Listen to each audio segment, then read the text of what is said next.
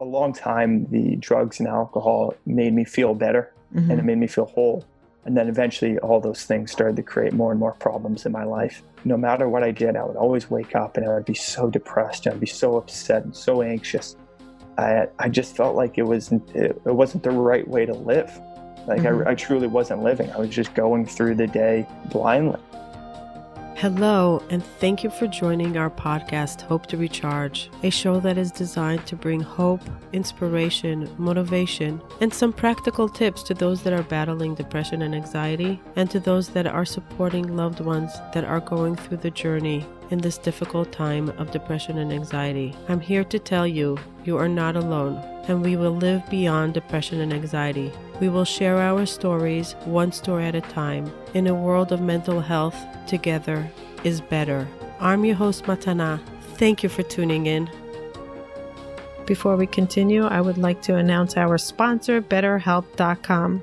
I myself just started with BetterHelp.com. I'm excited to start with my new therapist. It's going to be very convenient for me because I travel a lot. I also have some time in the evenings that I can work, and most therapists do not see past 8 p.m. BetterHelp.com is an online platform, over 4,000 therapists, and you can choose the one that is matching for you. It's affordable, it's accessible, it's convenient, it's secure. You can text them, you can chat with them, you can video call them, you can use your tablet, your computer, your phone. It's on the tip of your fingers. You don't have to travel anywhere. If you're remote and you're looking for a therapist, and maybe your community doesn't have someone local that is specific therapist for what you need, why not sign up on BetterHelp.com and get the therapist that fits your needs? It's also super private. You don't have to go anywhere and be seen in public if you're still struggling with stigma. So visit BetterHelp.com. That's BetterHelp.com/hope to recharge. They're offering our listeners 10% off on their first month. So go to BetterHelp.com/hope to recharge. Find your therapist. Hello and welcome to Hope to Recharge, the podcast that is designed to break the stigma and bring more awareness and love and acceptance to the mental health community, to those that are suffering or those that are living with ones that are suffering, how to give them support, how to give them love, how to understand what they're going through. Today, I have a very interesting guest, and I was very excited about this opportunity to speak to this person that I'm going to introduce in a minute. I feel like our vision in life is very much aligned in our goals, in our business, and our passion to break the stigma. Today, I'm going to be speaking to Eli Brown. Eli Brown was a kid growing up in Canada and an athlete, a huge tennis player. He got many awards, and he was invited to different universities to be the major athlete as a tennis player. But something struck him in his teenage life, sexual assault, that went on a spiral journey of mental health issues and stigma fearing, and leading him into drug abuse, alcohol. And he decided when he hit rock bottom to change things around. And thank you so much for joining me here, Eli. It's such a beautiful story to see how somebody can really choose life. Yeah, thank you so much for having me today to be able to share my story. Yeah, and Eli spoke in many places and many platforms about his story. He's a speaker now. He's an entrepreneur. He wears many caps, and he's also at the same time a very humble guy. And when I was looking at one of his clips, and I realized at such a young age he had to make the decision to change his life on his own, and how the whole road to recovery and how he did it was really fascinating. And I was really inspired more. I think you're one of the stories that really, really inspired me because you took it to the max. You didn't become the victim. You became the hero. Yeah, thank you. So I want to give the listeners a little bit of a background of your youth in Canada, and what kind of schools you went to, your family structure, your love, all that, until you got to your episode of sexual assault when you were 14. Yeah, so I grew up here in Toronto, Canada, in an absolutely loving house. Two great parents, an older brother and a younger sister. have always and feel like I will always get along very well with both of them. Very fortunate that I have all my grandparents alive and aunts and uncles and cousins. So a fairly large family around me and fairly large support system around me. So, for me, that felt like very typical growing up and in a very happy and healthy home. I started playing tennis at the age of around 3 or 4. Just kind of testing out a bunch of different sports, but that was the one that I really grew passionate about. And I quickly started to play more and more as I grew up. And I went to a variety of schools.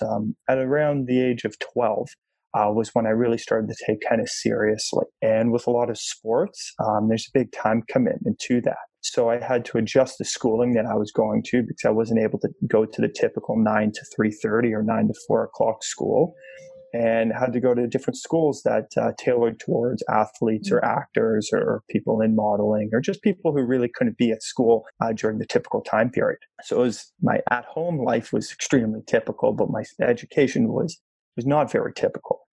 So for example, I went to a school called Interact at Vaughan Road Academy, where we would go to school from about 9:30 to 12:30. And then after that, we would be free to, do the sports or anything that we were there for. And tennis really took me all around the world. And I started playing for Team Canada and traveling across the world for them, mostly in North America at that age, but every once in a while over to Europe.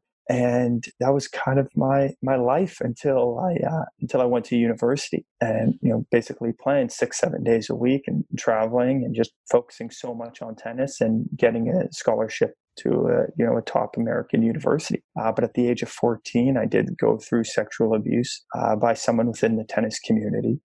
And really not knowing how to reach out for support, I kept my struggles within. I didn't know how to feel. I didn't know who to speak to. Even though I had so many people around me that I could talk to, I didn't know how to formulate the sentence to tell them what was going on. So I really kept my struggles within and really just continued chugging along. And eventually I took a scholarship to the University of Michigan. And when I was there, a lot of my life just started to fall apart between the academic stress and the athletic stress. Everything just really built up inside of me. And I started to notice things that were extremely different in my life and something that I never really experienced before. I felt a strong desire to skip practices. I didn't have that strong of an interest in continuing to play tennis anymore. My sleeping habits changed. My eating habits changed. My interest on going out with friends and family changed. And I didn't really know that those were the first signs of depression. Just because I was so uneducated in mental health, I didn't know really how to describe it or how to reach out for help. And I also felt that if I did reach out for help, it was hard for me to really express how I was feeling internally. Because if I shared with people what the average day was like of a university athlete, it's exhausting. Waking up, practicing before school, going to school, practicing, traveling, study hall. It was nonstop. So of course I would be tired. So it was hard to separate typical symptoms of tiredness or of a student athlete versus what I was really feeling internally. And when did you have the courage to start seeking help? Did anybody around you notice that you're slowing down? Yeah, everyone around me did notice that I was slowing around, but no one, including myself, really saw it as a big problem because I was going through such stressful days that it would be weird if I didn't feel tired. I mean, we were working nonstop from 6:30 in the morning until 10 o'clock at night. Right. I mean, it would be normal to feel tired. So it was hard to, since I wasn't able to really come forward and say, hey, I don't think this is just me being tired. I really feel like something is wrong. I wasn't able to get the help that I needed at the time. Did you know that it had to do with your trauma? No, I knew that played a role in it, obviously, but that definitely wasn't the sole reason why I was struggling. I think it was a combination of everything. So did you have mental illness struggles before the episode? Never. I was always such a happy kid, and I was always doing everything that I loved and always surrounded by great family and great friends, that this was really the first time in my life that I really felt down. And for me, how I felt better was using drugs and alcohol. And eventually that became more of a problem than the mental health itself. Right. I would feel down and I would try to maybe speak about it. Nothing really felt better. But when I consumed drugs or alcohol, I did feel better. So that eventually became my coping mechanism in order to deal with how down I was feeling. Did you continue with your tennis playing? Or they kicked you out because you were abusive with drugs and alcohol and you couldn't compete? No, so I did play for a little bit longer. So I finished my year at University of Michigan and continued playing for them while I was at school. Mm-hmm. That summer after my first year, I decided to leave and go to a school closer to home because that summer I started to see some doctors and some psychiatrists on what was going on and how I can change my life. And when I went to that school that was closer to home, I did play on the tennis team there. It was a Canadian school, so the athletics are extremely different. The season's about 6 weeks long or maybe 8 weeks max. And that was really it. And we're practicing twice a week versus in the US, we're practicing 5-6 times a week and all day, every day. So I still did play for about a year and a half when I went to that second school that was closer to home. So what was the rock bottom that you reached that you said, I'm ready to get help. I'm ready to find out what is wrong instead of continuing with the drugs and alcohol? What made you stop and say, I need help? A long time, the drugs and alcohol made me feel better and it made me feel whole. And then eventually all those things started to create more and more problems in my life. No matter what I did, I would always wake up and I would be so depressed and I'd be so upset and so anxious. I just felt like it wasn't the right way to live. Like I truly wasn't living. I was just going through the day blindly. And eventually I did reach out for help because I just saw what my life was becoming versus what it was before and the trajectory that I was on when I took a scholarship position at Michigan. I just said, like something just has to change. I can't continue on like this. Now, it did take me a while to actually come to terms with that and reach out for help and say, I'm ready to go somewhere and change my life. But once I did, it was the best thing for me. Right. Any of your friends go through the same thing that you went through? Could it be pressure from a society pressures or just the competition pressure or hard work, lack of sleep, all that? Can that also be a trigger in anxiety?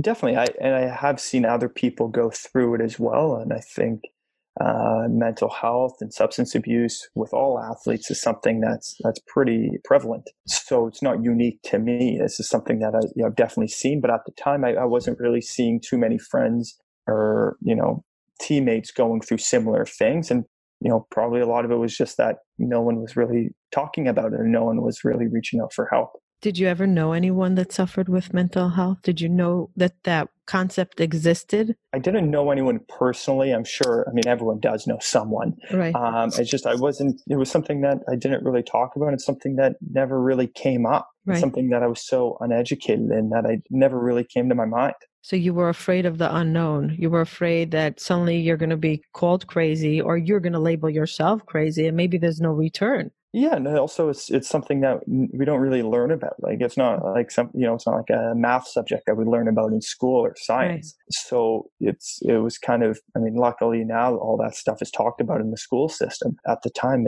we're so uneducated about it that when we feel these different things, we don't know what it's about, and we don't know if it's normal or not normal to feel those ways. So the rock bottom, was that the suicide attempt that you had, or was it before? Yeah, it was a combination of a lot of things. It was a suicide attempt. It was feeling like I just can't continue. It was how doing small tasks like showering or doing my laundry or making my bed felt like these monumental tasks that I had to do. Right. And before, I wouldn't even think about doing that stuff. It was just second nature. So really all of those things combined eventually for me, it was, okay, I need to go get help. I used to be such a happy kid. I used to be such a productive person. And I used to just love everything that I did. And now when I look at myself in the mirror, I'm unhappy and I don't know what to do. Right. So that, combination of those things really encouraged me to seek help. What was the reaction from your family and loved ones or your friends when you said, I'm going to therapy, something's wrong with me, I need help? It was a tremendous amount of support. And they all knew that something was going on in my life and that I needed to get help. And they were so happy that I finally recognized it, because I think family and friends realize it a lot quicker than the person who's actually going through it. They're, looking through third-party eyes. It's generally they see it first. So everyone was so happy and so supportive of me going and doing something that changed my life. How old were you at the time? I was 19 turning 20. So, Very young, very young. Pretty young, yes. Did your parents ever mention to you, is something wrong? Do you want to seek help? Why are you taking drugs? What's with the alcohol? Was there ever like a conversation about it? Yeah, tons of times. And I think what I've learned along my journey is that the change can only happen when the person's truly ready to. Because there was about a 1.5 year, 2 year period where people would come up to me, or friends and family, and say, "Hey, Eli, you need to get some help. We know you're not doing well."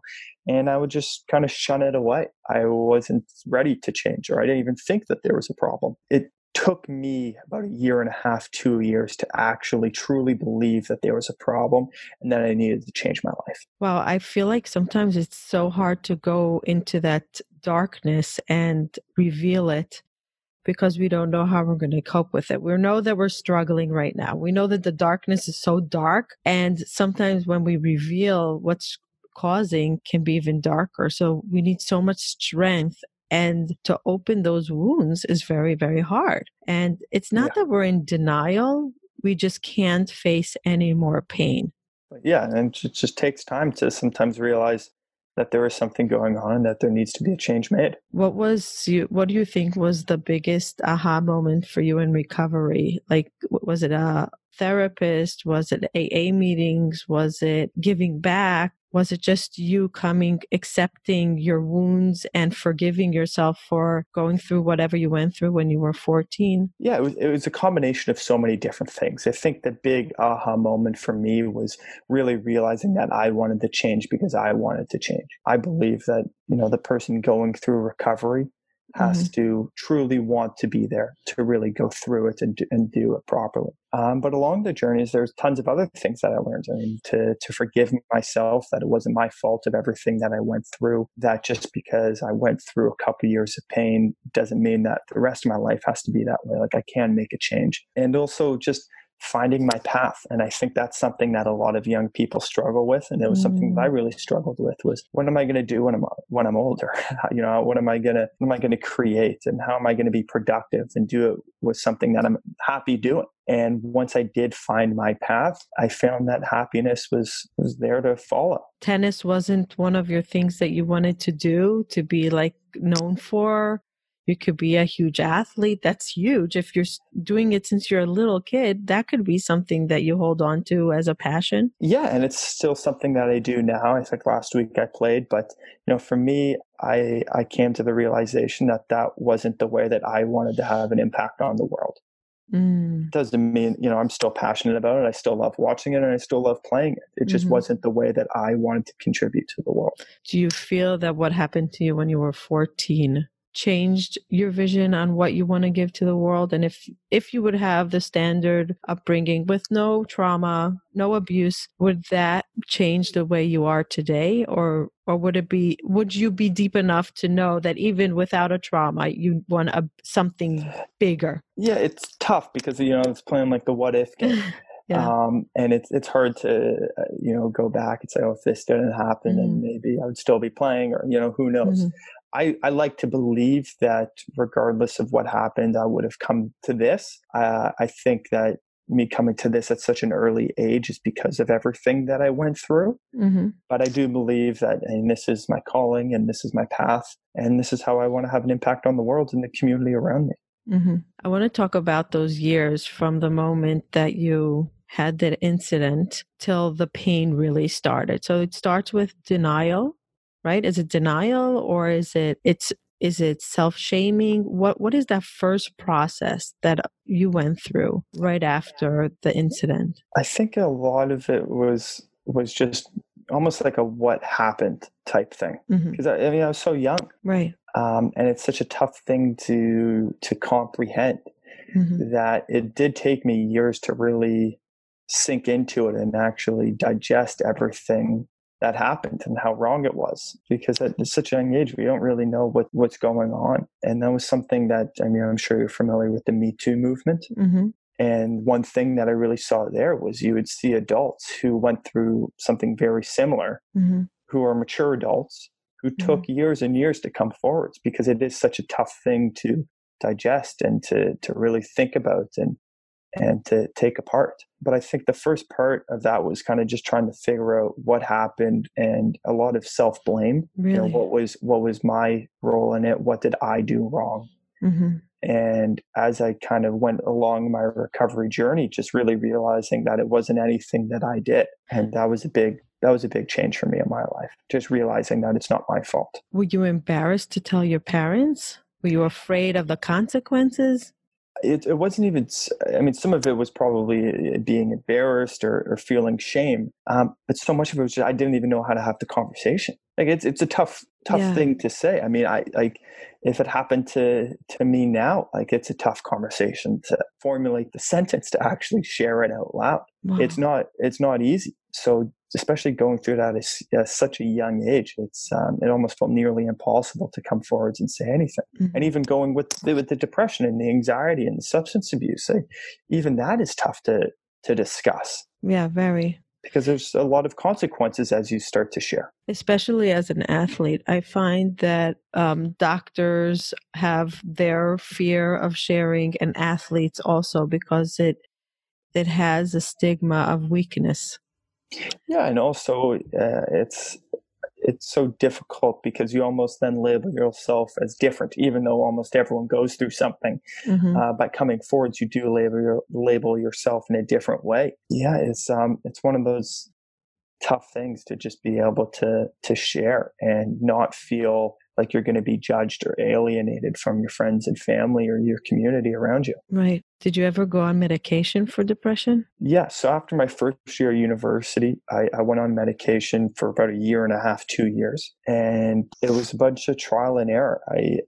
I found it very difficult being on medication. I felt like it really did have a negative impact on my life. I didn't feel like it really did work. I haven't taken anything for the past 5.5 years, ever since I got sober. So I'm sure there's been a lot of developments. But at the time, it wasn't where it's, oh, I'm feeling X. Okay, so take Y. It was very much, okay, take X, or I'm feeling this way. And here are the top 10 medications that you could take. There's no recommended, there is a recommended dose, but it's not down to a science yet of, oh, you're feeling depressed, take this and you'll feel better. So it was a lot of trial and error. At the time, I was also still consuming a lot of drugs and alcohol. So I probably wasn't giving myself the best chance of success. I'm mixing all of that stuff and still partying and not sleeping and not taking care of my body. But I did find that once I got sober and once I was able to address the issues within me, I no longer felt the need to medicate. How did you get sober? I initially went to a treatment program in Nevada and Utah. It was kind of a combination of both places, and then to a place in Boulder, Colorado. And it was, there are so many things how I got sober. I mean, first just coming forwards and being able to share my story, being in a group of dozens and dozens of men who had a similar story as well, and just realizing that I wasn't alone and building a deeper support system around me. Realizing that it wasn't my fault of everything that I went through, that these things can happen and do happen. And really just starting to dissect different parts of my life of where I felt things went wrong, or where others felt things went wrong, and really dig into the roots of those emotions and come to terms with everything that I went through. How long was that period of recovery? So the intense part of the recovery was about 6.5 months, but it never stops. Like, I still go to AA meetings now. You still? Yeah, still go. So it's not something where you go to a place and you work on it for 6 months, then you come back and you're perfectly fine. Even when I came back, I was still going to therapy once every 2 weeks. I'm still going to AA meetings 3-4 times a week. Now I only go probably once every 2 weeks. Because as you go along the recovery journey, maybe you need less of something or more of another thing. So it's something I'm always still going through and always still working on. And as I go through life, different things spark different emotions. It's just now I have the support system around me that when I am feeling down or anxious or stressed or whatever it is, because these are all normal emotions that people feel on a daily basis, that I'm able to reach out to my support system and really tackle those issues before they become larger issues. Is your support system like a therapist or a mentor or your family members, or is it a group setting that you created for yourself? A little bit of everything. I still go see a therapist. I still have a mentor, my family, my friends, a girlfriend. It really depends on what I'm going through. So for example, if I'm feeling down and I want to drink or use drugs, I would reach out to my support system within AA and really speak to them about it, because those are people who are going through it and who have gone through it. So those are the people I'd go through for that. Maybe if I'm feeling stressed or down about work, I'll speak to my mentor.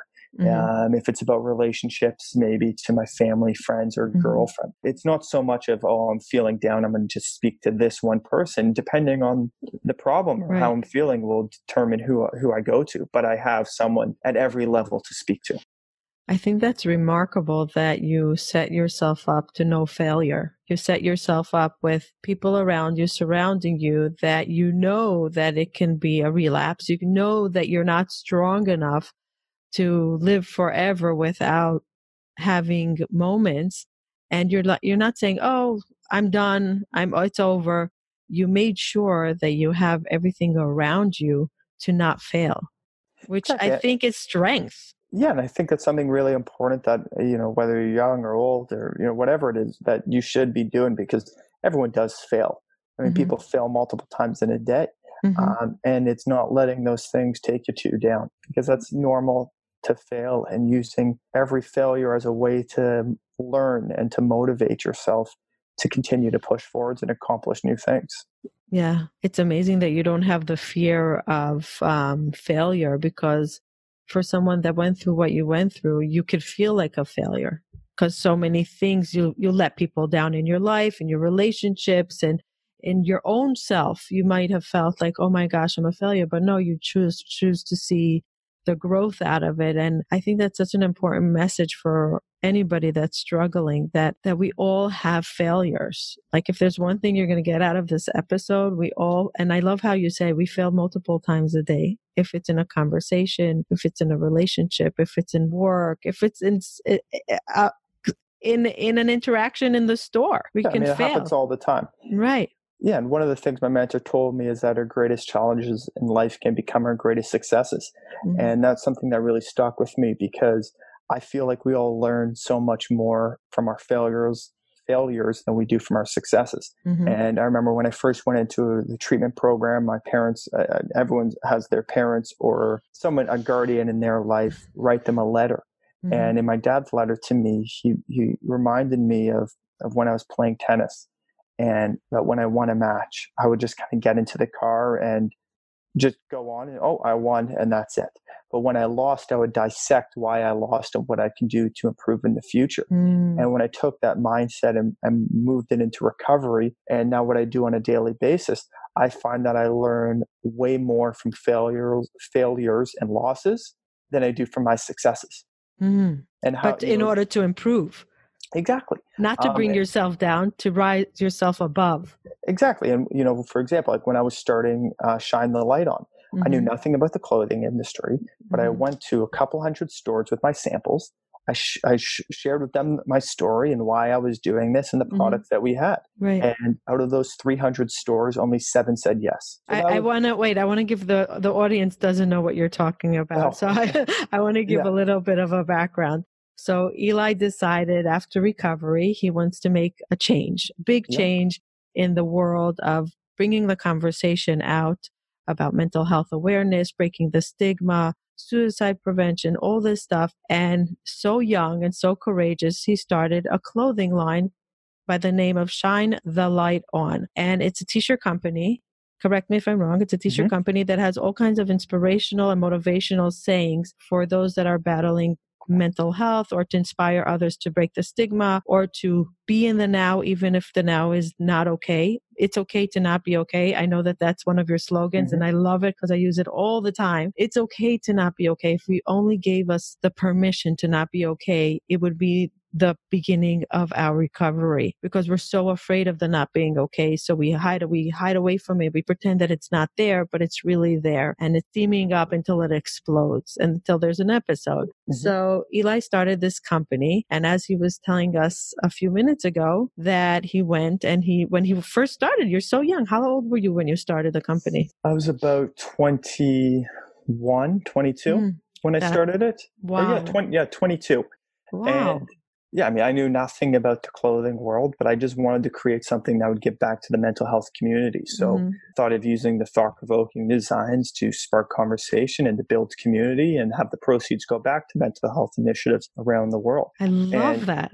Yeah, so it's been quite an exciting journey, and now we're sold in, I think, a little over 1,000 locations across North America. Wow. But like when I started, I took my samples and I went to 300 stores, and only 7 said yes. 7 said Seven yes. is a lot. 7, but out of 300, that's 293 failures. So that was one of the things where I was trying to touch on before was if all 300 said yes, I wouldn't have made any changes. Oh my God, it's so true. But with the 293 no's, I'm going in and I share this, and they're saying, oh well, you only have black, white, and gray. Maybe you should add some color into it, or maybe your sizing is off, or your styles are off, or your designs are off, or whatever it is. And after each no, I'm trying, adapting what I need to do in order to succeed, and taking what I learned in recovery of using failures or disappointments as a way to learn and to come back is something that I do every single day, and something that everyone I feel like could do every single day. That is incredible. I love that story of the 307 saying yes. A mentor of mine said if you would succeed right away, the jump to the next the next high will be so much higher. So it's like getting high, and then you want to get high again, but you've got high so fast, so quickly, it's going to be hard to get to the next highs. The jump is going to be so much bigger that you're going to need to make, versus you're trying. So the small little yes, yay, celebration. Okay, great. I'm not a failure. I could do this. And then a few more no's, and then improving. And it's such a lesson for life, because nothing comes easy.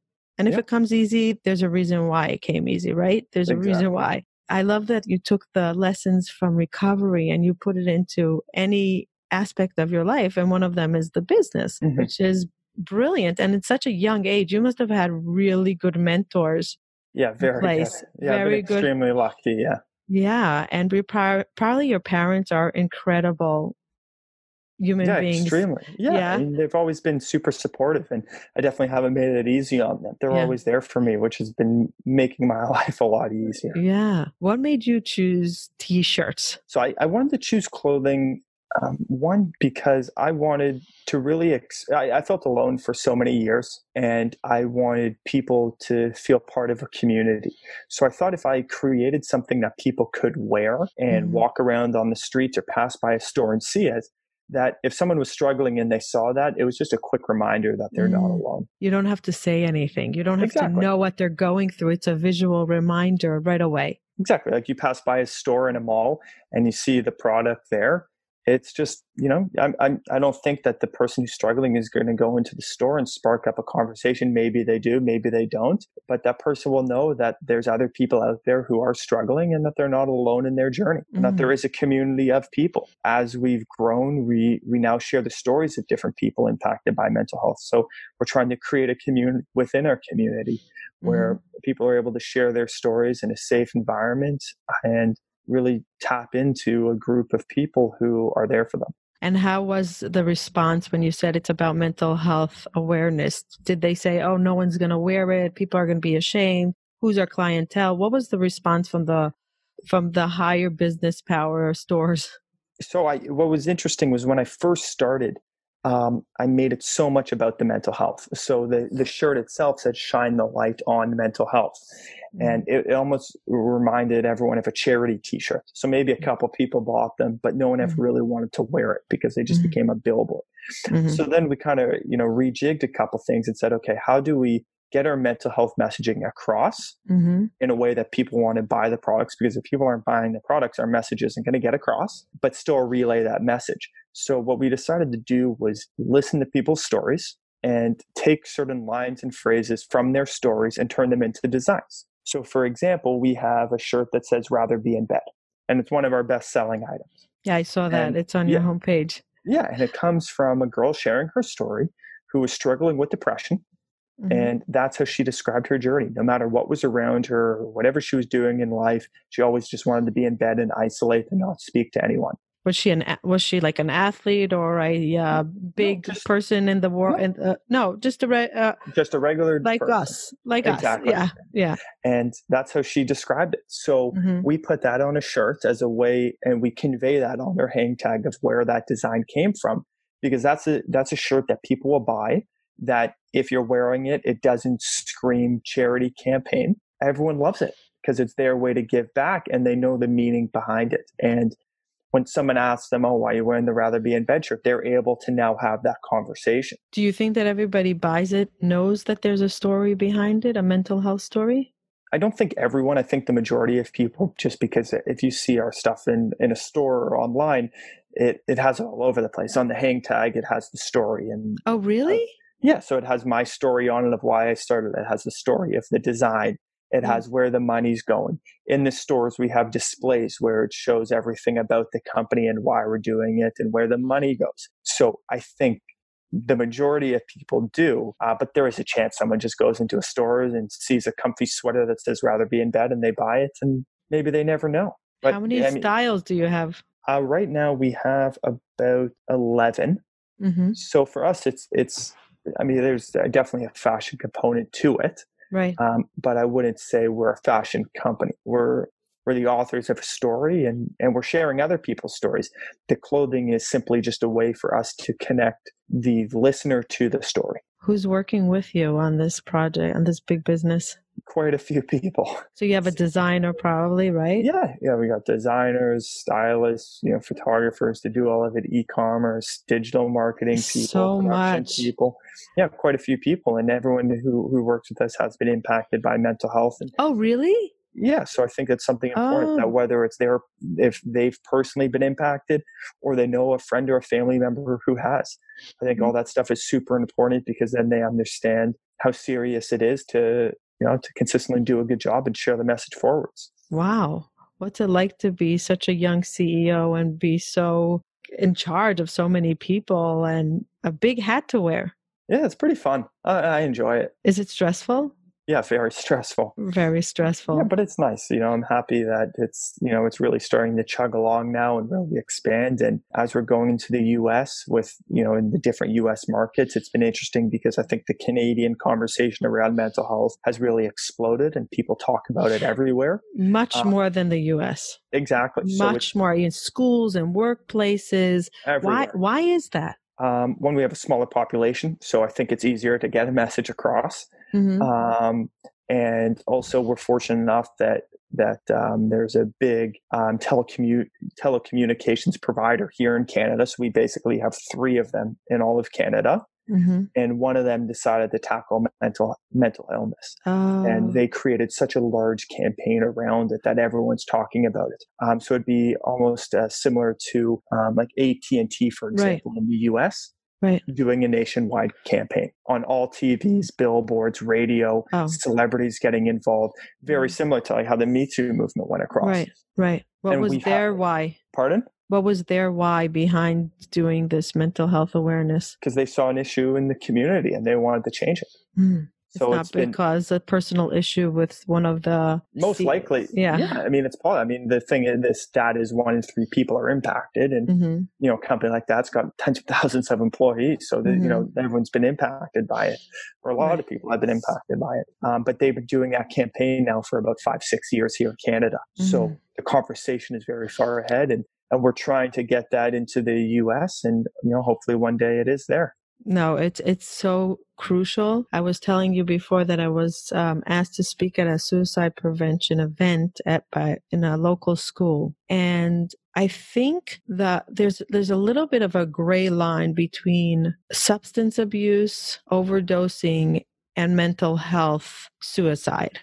Sometimes they intertwine, and sometimes they're not even related. So as somebody that wants to, you're very into mental health awareness and breaking the stigma. How do you make the difference to teenagers, to raw minds, that the conversation is not about the substance abuse, it's about feelings and speaking about it, and how do we not make it a big mountain that sometimes in the Me Too, everybody suddenly came out with a Me Too, and sometimes you have to be aware that you're giving them an opportunity to be a victim when sometimes they're not a victim or whatever. So how do we do that? How do we, first of all, make a separation between substance abuse for substance abuse, not for mental health? And how do we tackle mental health and give them the permission to speak and be vulnerable about it without making a mountain out of it? I mean, that's such a tough question because I don't think there really is a right answer to it. For example, like the substance abuse and mental health, like it is very closely related. A lot of people who do struggle with mental illness also struggle with substance abuse. And it's very difficult to separate those things. And from my personal story, the way I was able to separate it was the substance abuse was a reaction I had towards feeling down. If I was, if I felt depressed or anxious or super stressed, I would use substances in order to feel better. So I think for me, that's how I separated it. Was I said, okay, on one hand, I'm feeling this way. And on the other hand, this is how I'm reacting to it. So I need to change my reaction, which is going from using substances to actually dealing with the feelings that I do have. And I think that, these journeys aren't easy to go along, and they do feel like mountains. But trying to do it in a way that we're not asking anyone or advising anyone to climb a mountain in a day. It's just taking a couple steps every single day, and then you'll be surprised how quickly you're able to get through a difficult time. What do you think will be like 3 tips you would give a teenager that's not sure if they're going through mental health or society is stressful? How do they bring up the conversation? I'm hurting, I'm in pain. What should they do to diagnose if it's mental health, to bring up the conversation and to get help? Like what is it for a teenage mind that's so raw and young and vulnerable?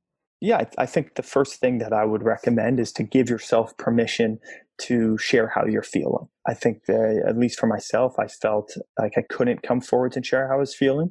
And once I gave myself permission to actually talk to people and let them know how I was feeling, I was able to actually get help.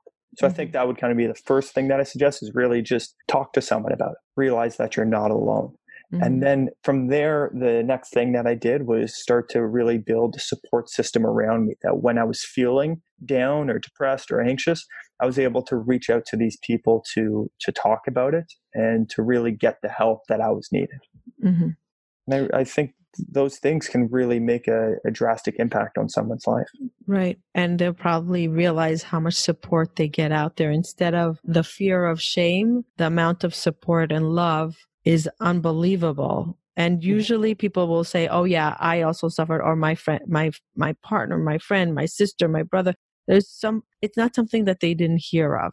And that will be their big aha. Oh my God, I'm not alone in this. And that feeling of not alone is so monumental in the recovery.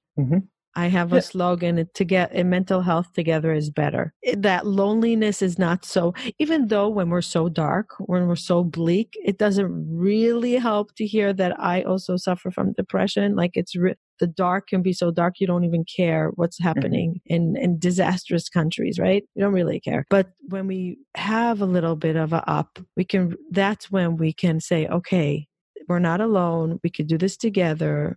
This is not something that's only me. Exactly. I'm not going to be alienated. I'm not going to be ostracized. I'm going to still have friends. And also, it's important, I talk about this a lot, of realizing who your support is and who is not, who to disconnect from. Did you have that in your recovery? Yeah, I mean, I don't think that there were people who were unsupportive of me. I just think that there were people who are more supportive of me. Right. And those were the people that I chose to be with. Right. Versus some people that don't get it. And they'll say, oh, it's all in your mind, get over it. Those are people that are toxic. Yeah, and I mean, I do find that I was fortunate where I didn't have anyone who was not supportive of me making a change to my life. There were Right. just some people that were extremely supportive of me.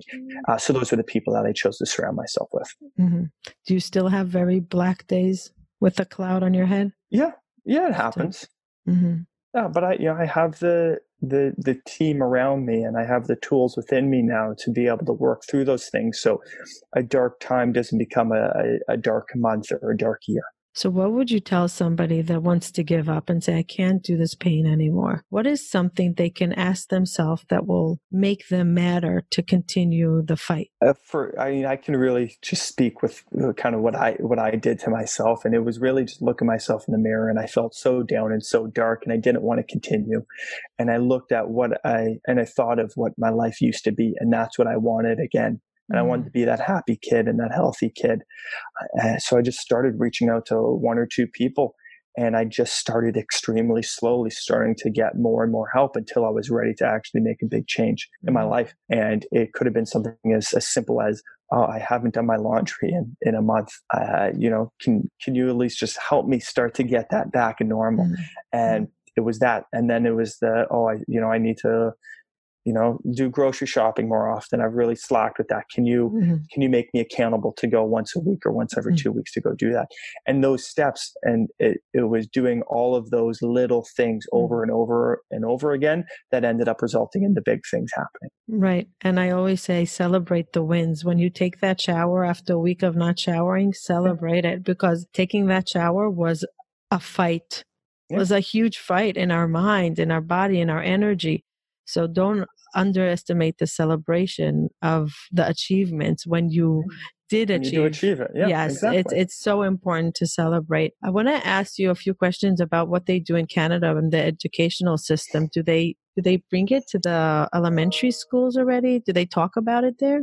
Yes, they do. Yes. So now all schools um, will have mental health weeks. They'll have mental health awareness. They educate kids on signs and symptoms. They have certain programs within each school to really help them if they are struggling. It's been quite amazing what the Canadian school system now Wow, does. that's really incredible. Do they see that the mental health community is suffering less, like the suicide in Canada is less than in Yeah, places? definitely. I mean, over the past years, it has gone down. Just more people have been sharing their stories. More people have been getting help because of it. So it's been coming down quite a bit. We have to bring that to America and other Yeah, countries. We really have to exactly. do that. We have to learn from Canada how to do that. What is your biggest vision for your company now? What do you want it to be in 5, 10 years? I just want to see it where it's something that's in multiple countries around the world, that we're making a huge impact on the community there and really getting the conversation going or building on the conversation that already may be there, and making sure that all the money donated is going to the right places to really make a great impact on the community. Who do you donate to? So we used to donate to a variety of organizations, and now what we're doing is we're using the money to build affordable housing with it. We've seen that there's so many aspects of mental health that I feel like it's impossible to change all aspects. Right. So I wanted to just focus on one, and that was housing for people impacted by mental health or addiction. So we're starting it here in Toronto, where we're going to be building a variety of condo units and buildings that go towards people impacted by mental health and addiction. And we're piloting it here in Toronto. And then as it grows, we'd be taking it to different cities around North America. That's phenomenal. So how does one get housing? How do they get approved? Is there a system in place? Yeah, so there's systems in place. And, here in Canada, we have CAMH, it's Canadian Addiction Mental Health Services. There's about a waiting list of, I think, 20,000 people on it right now. And that's what we're trying to tackle right now. And we're starting here in Toronto. And if it goes well here, we would do Montreal, Vancouver, and really expand it across the country, and then bring it into the US and all the different markets that we're in. You have so much going on. It's unbelievable. How many hours do you sleep a night? Probably about 6 or 7. Are you very good with exercise? Like, are you committed that you know that it's part of recovery, constant recovery? Exactly. It's something that I'm always working on, and it's, a day doesn't go by that I'm not trying to do something to further improve my life and how I'm feeling. Right. That is remarkable, really remarkable. I feel like we have the same goal of bringing awareness to our business. My merchant processing is also gives proceeds to mental health awareness. My dream is to build a recovery home, and that whoever comes through it will be working in it afterwards. It's going to be like you have to pay it forward. Very much into a pay it forward, because I feel like my recovery, the pay it forward, was the biggest part of my recovery. The fact that I could give back to what I gained, because I received for so many years, that finally I could give back. It makes me feel so good. So it's very similar. In the merchant processing world, as you said, I was so fascinated when you said it seems like a charity, the t-shirt, the first t-shirt, because a lot of people say, I don't want to give to a charity. I'm like, no, you do the merchant processing regularly. It's just we give the proceeds. They don't want, they want to make a big difference between business and charity, and that fine line on how to not get that messed up in translation, which is, I found that was interesting that you had the same thing with the t-shirt. The t-shirt. So how do you get the message out there properly is also a very big mindset, and how to adapt to it. I learned a lot from Bring Change to Mind. Do you know the organization Bring Change to Mind? And they're also into t-shirts. You know, they also do the black and white t-shirts. And they're also trying to come to schools in America and programs, which is really remarkable. I know it's the beginning of the day and you need to go. I just want to ask you one last question. What does hope mean to you? Hope to me is a second chance. I feel it's something that when I use the word hope, it's how I envision improving my day or improving my life or the situation around me, and really just allowing myself and giving myself permission to have a second chance at something. I guess it goes with your slogan, it's okay to not be okay. Exactly. If today's not okay, tomorrow could be okay. Exactly. Maybe we'll switch it around. So you said you spoke in many, many places. Do you still travel for speaking if somebody wants to hear your story? Yeah. It's something I'm really trying to do more and more of. And, you know, as the clothing is taken care of with our team, I'm trying to just now really go on the road and share my story and really just continue to get that conversation going. So where can people find you if they want to reach out to you and either do business with you or collab with you or have you as a speaker? If they head to shinethelighton.com, there's a contact page and it has everything there, whether they want to wholesale our clothing, send us a message, send us their story, request for me to come public speak. Like everything is through there, and we're very easy and accessible to get to. So it's good.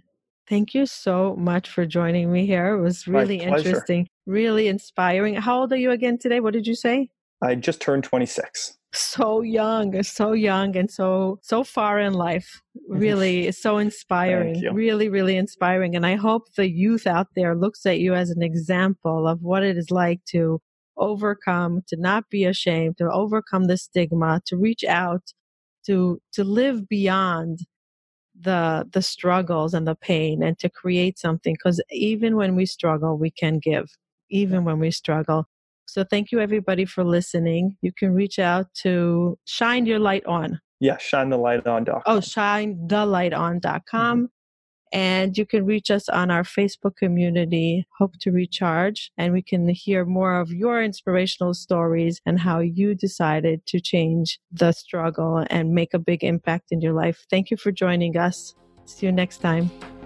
Thank you for joining us and taking the time to listen. I really appreciate it. Please hit the subscribe button so you can hear further episodes. If you are listening to us on iTunes, please leave feedback and ratings below. Let us know if there's any topic that you would like to hear from us in the future. Bye till next time.